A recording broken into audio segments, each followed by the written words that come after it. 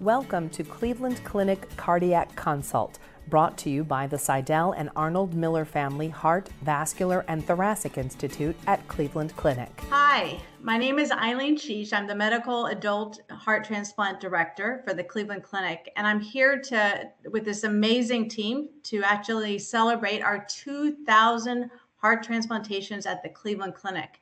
We have both the pediatric as well as the adult teams here today. And we briefly want to just thank everyone for all that you have done and helped us achieve this accomplishment. I'm going to start with the pediatric team first. Dr. Hani Najam, our surgical director, please will wave and say hello. Great, thank you. Thank you so much, Eileen. It's a pleasure to be with this amazing team. And indeed, we are actually delighted with this 2,000 heart transplant.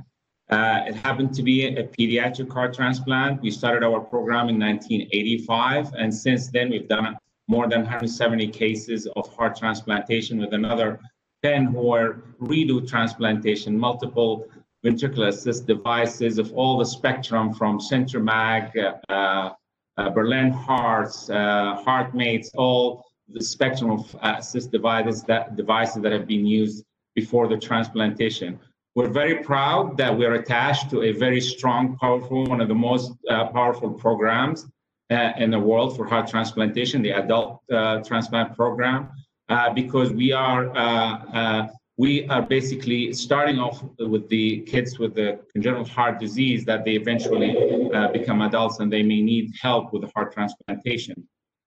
We have innovated on multiple platforms, including the medical management, specifically when we have switched from management of Berlin hearts from heparin to bivalirudin, and this has dramatically changed the outcome of this assist device. In addition to that, we're working in the lab to produce a miniature total artificial heart that would be implanted for infants and young children that would help us also bridge these patients to either a full transplantation or a permanent device. This all work has happened over the past many years, and this is exemplified by the 2,000 heart transplantation, which she developed acute myelocytic leukemia, and she developed cardiomyopathy from chemotherapy, and she needed, so her ventricular function has deteriorated substantially, eventually needed a mitral valve repair. We thought that we could actually bridge her into a longer term. Unfortunately, the heart continued to deteriorate and eventually needed an assist device. We've inserted an assist device for her, the CenterMag, which has done well for her for a few months, as a matter of fact, until she received her heart transplantation. And since then, she has done extremely well, and she's actually on the verge to go home. So we're so delighted with the collaboration that this amazing team that brings up together, as well as the research that is going on behind these doors in the lab. Thank you very much, Arlene, for this opportunity, and we're so proud of being in this amazing team. Well, thank you very much. And I also want to introduce Dr. Jerry Boyle, who is the medical director of the pediatric program. And before you begin, I want to brag for you. Your 3-year survival for the SRTR for pediatrics is 95%. That is amazing, since the national average is only 89%. So why don't you tell us about the medical innovations and challenges that you've faced over the years? And you've obviously done an amazing job. Well, thank you, Eileen. I really appreciate your kind words and the ability to I appreciate more the ability to work with this amazing team. It is a very collegial team. I have been here for now 15 years, 16 years, and the amount of support we get and give to our adult program has been amazing. Our first heart transplant in pediatrics was done in 1985, as Dr. Najam said. In the early 2000s, we developed some innovations in the medical therapy of transplant. We started using induction therapy at that point, and in fact, started using it in the operating room at the time of transplant. That has resulted in a dramatic decrease in acute cellular rejection. In fact, it's an incredible rarity that we see this. We have done 178 or 79 transplants in pediatrics now, and it has been with full support of both teams. I feel very lucky to be able to call on my adult colleagues to come on down and help me think about patients pre-transplant and even at the time of transplant. We've had some support there. Our team is small, but we're mighty. And we continue to innovate. As Dr. Najm said, we have full use of all of the available devices, again, thanks to our adult colleagues. And our subspecialty team includes our infectious disease, our pathologists.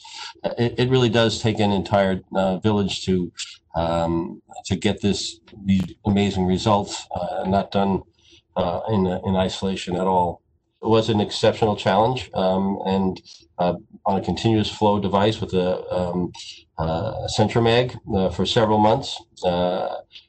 Was successfully transplanted 16 days ago, underwent her first heart cath today, post-transplant and biopsy. Again, no rejection, and we are planning to send her to our rehabilitation hospital early next week. So again, the teamwork that is personified by the Cleveland Clinic has really driven this program, and I believe we will continue to excel and accelerate in our care of patients. Thank you. Well, thank you. Really appreciate it. I also want to add how important it is, our multidisciplinary approach. That is really the glue of everything. Every pediatric and adult patient that comes to the Cleveland Clinic is reviewed by a multidisciplinary team that makes sure that the right therapy is selected for each patient. That team consists of nurses and nurse practitioners that specialize in heart transplantation as well as mechanical circulatory support, such as left ventricular assist devices. We have clinical pharmacists that round with us in the hospital to ensure that there are no drug interactions, and also to make sure that the patients are compliant with their therapy. We have social workers that evaluate the patients and also manage their psychosocial concerns both pre and post-transplantation. We have medical assistants that ensure that the patient's questions that are answered both pre and post transplantation. And we have a nutritionist that ensure that the patients are properly diagnosed with malnutrition and managed for this in advance.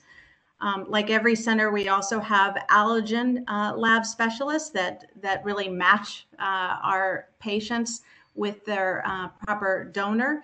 And of course, we have cardiologists and surgeons and doctors in training that really make this all happen.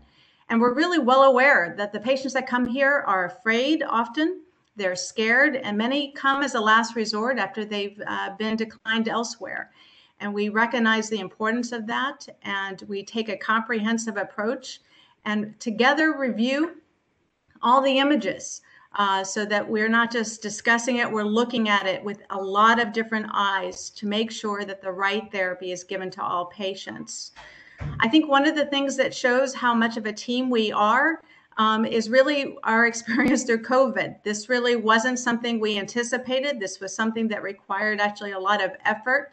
And Dr. Michael Tong, who is our Director of Mechanical Support, Circulatory Support for Adults, is here today to talk about how we've kind of managed and successfully transplanted patients through this process. Dr. Tong? Yes, thank you, Dr. Heish. It is such an honor and pleasure to be part of this wonderful team, and it's really exemplified of the things that we were able to accomplish during this COVID period.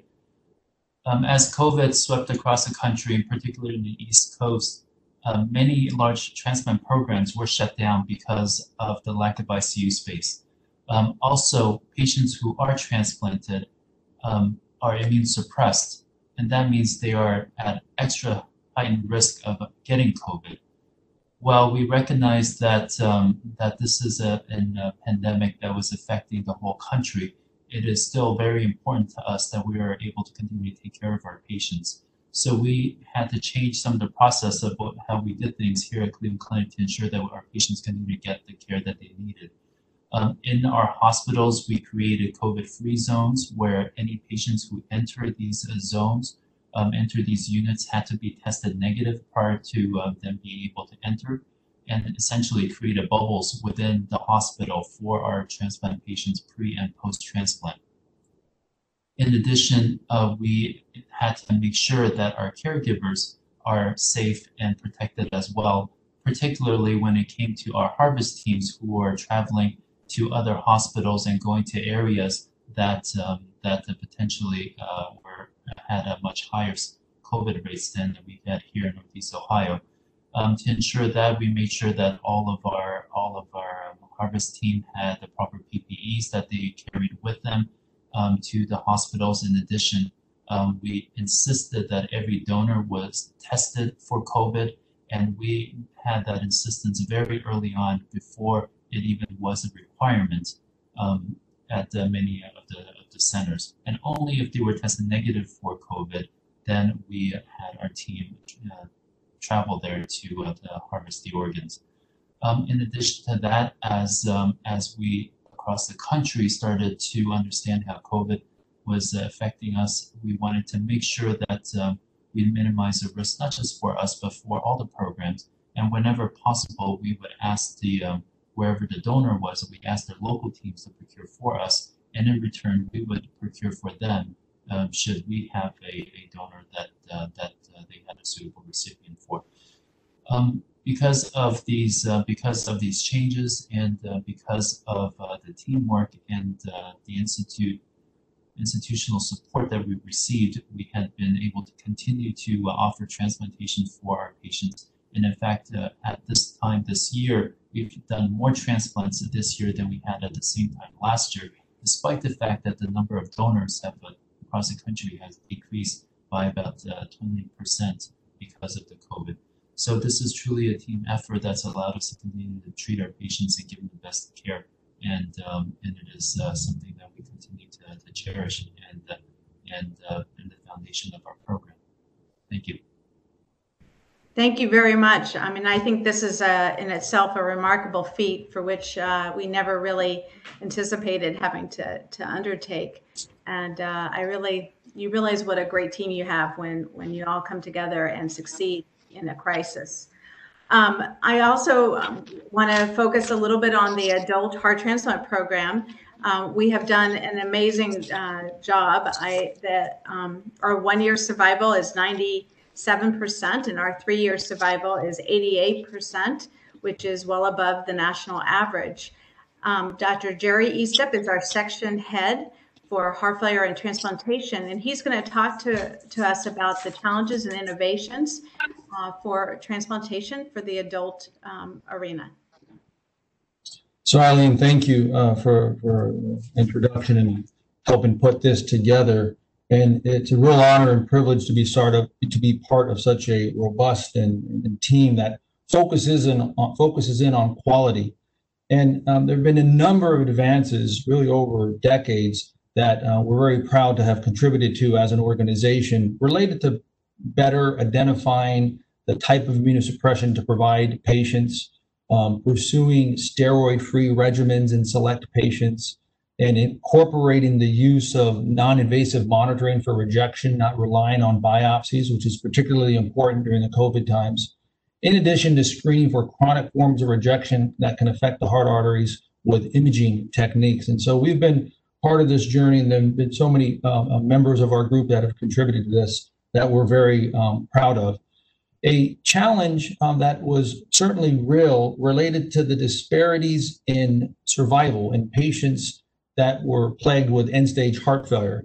And in October of 2018, there was a change, if you will, in the heart transplant allocation score, going from a 3-tier system to a 6-tier system, with the thought of decreasing waitlist mortality in those that were most likely to die and the sickest in the hospital, but not at the compromise of survival after transplant.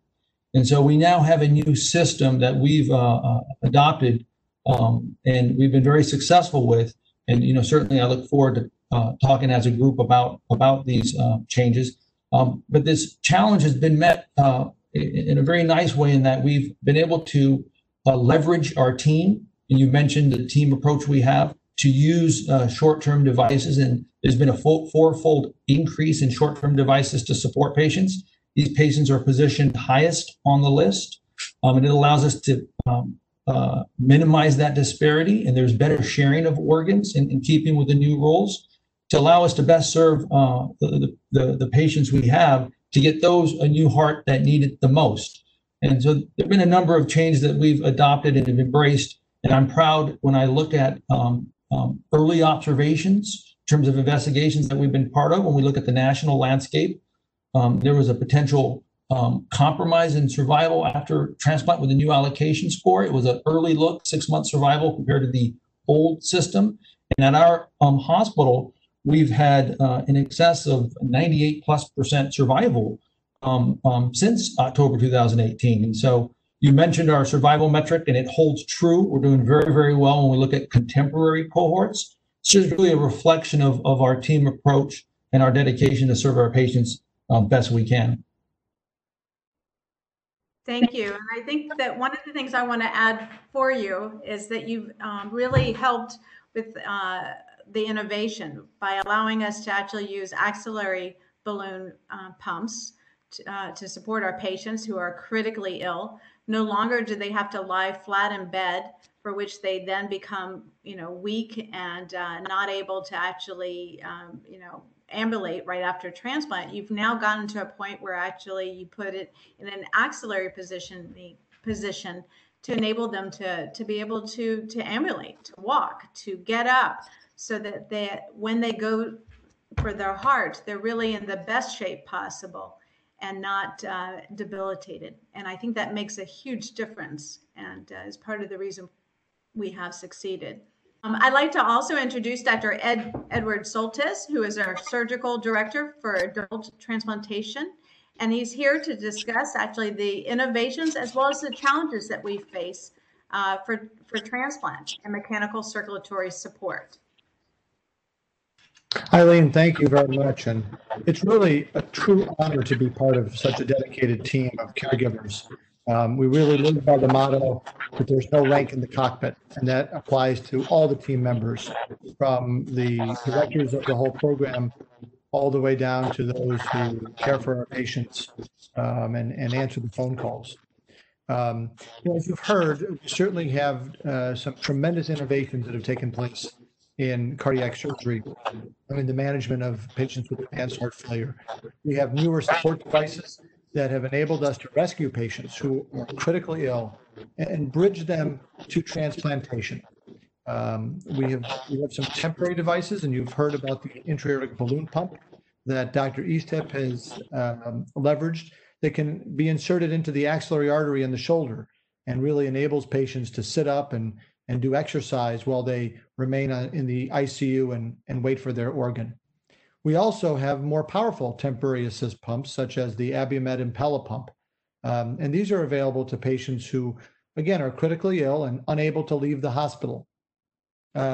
We've also had tremendous advancements in our durable LVADs. These are the implanted LVADs, such as the HeartMate 3 LVAD and the HeartWare HVAD.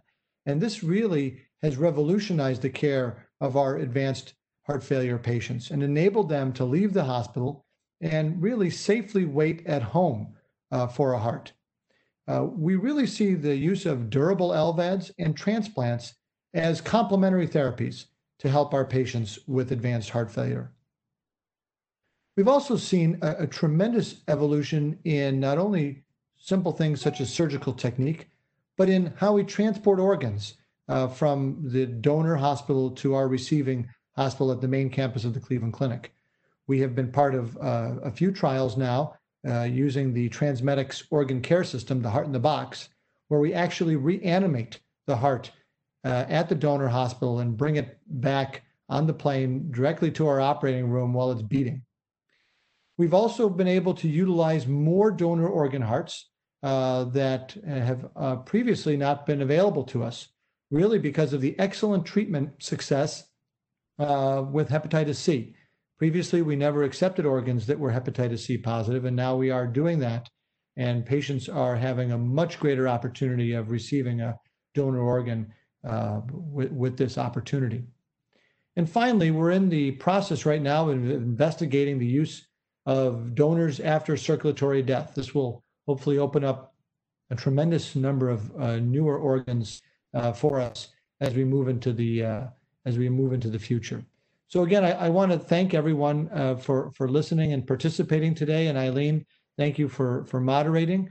Again, we've had tremendous advancements, and we have a long way to go, obviously, to treat advanced heart failure in patients. But with 2,000 hearts, it's a tremendous accomplishment. Thank you very much. Dr. Isip, would you like to add some final words? Yes, really, on behalf of the entire team, our dedication, our efforts, doing 2,000 transplants, being one of the largest transplant programs in the world, really has been a reflection of the commitment from so many others that you haven't heard of today. And the team approach, I think, is most important to highlight, from excellence in nursing, nutrition, pharmacy, and even including those in training, anticipating the next generation to carry on the legacy. And it's most important to recognize that we appreciate the patients trusting us with their lives. And while it may appear separate, our pediatric and adult heart transplant program, we're very much on the same page, and we share the same responsibilities. We have the same intent, and that's to achieve the best quality for our patients. We incorporate shared decision-making, patients first and front and center. And importantly, we're looking to innovate and improve upon transplant in general moving forward. So we very much appreciate the opportunity to care for our patients, and we look for the next 2,000 patients to help out with to come. Thank you. Thank you. That's beautiful. And I just want to remind everybody that every pediatric patient becomes an adult at some point. So we are one team, and we always have been, and very pleased. So thanks, everyone, and continue to save lives. Thank you for listening. We hope you enjoyed the podcast. We welcome your comments and feedback. Please contact us at heart@ccf.org. Like what you heard? Subscribe wherever you get your podcasts, or listen at clevelandclinic.org/loveyourheartpodcast.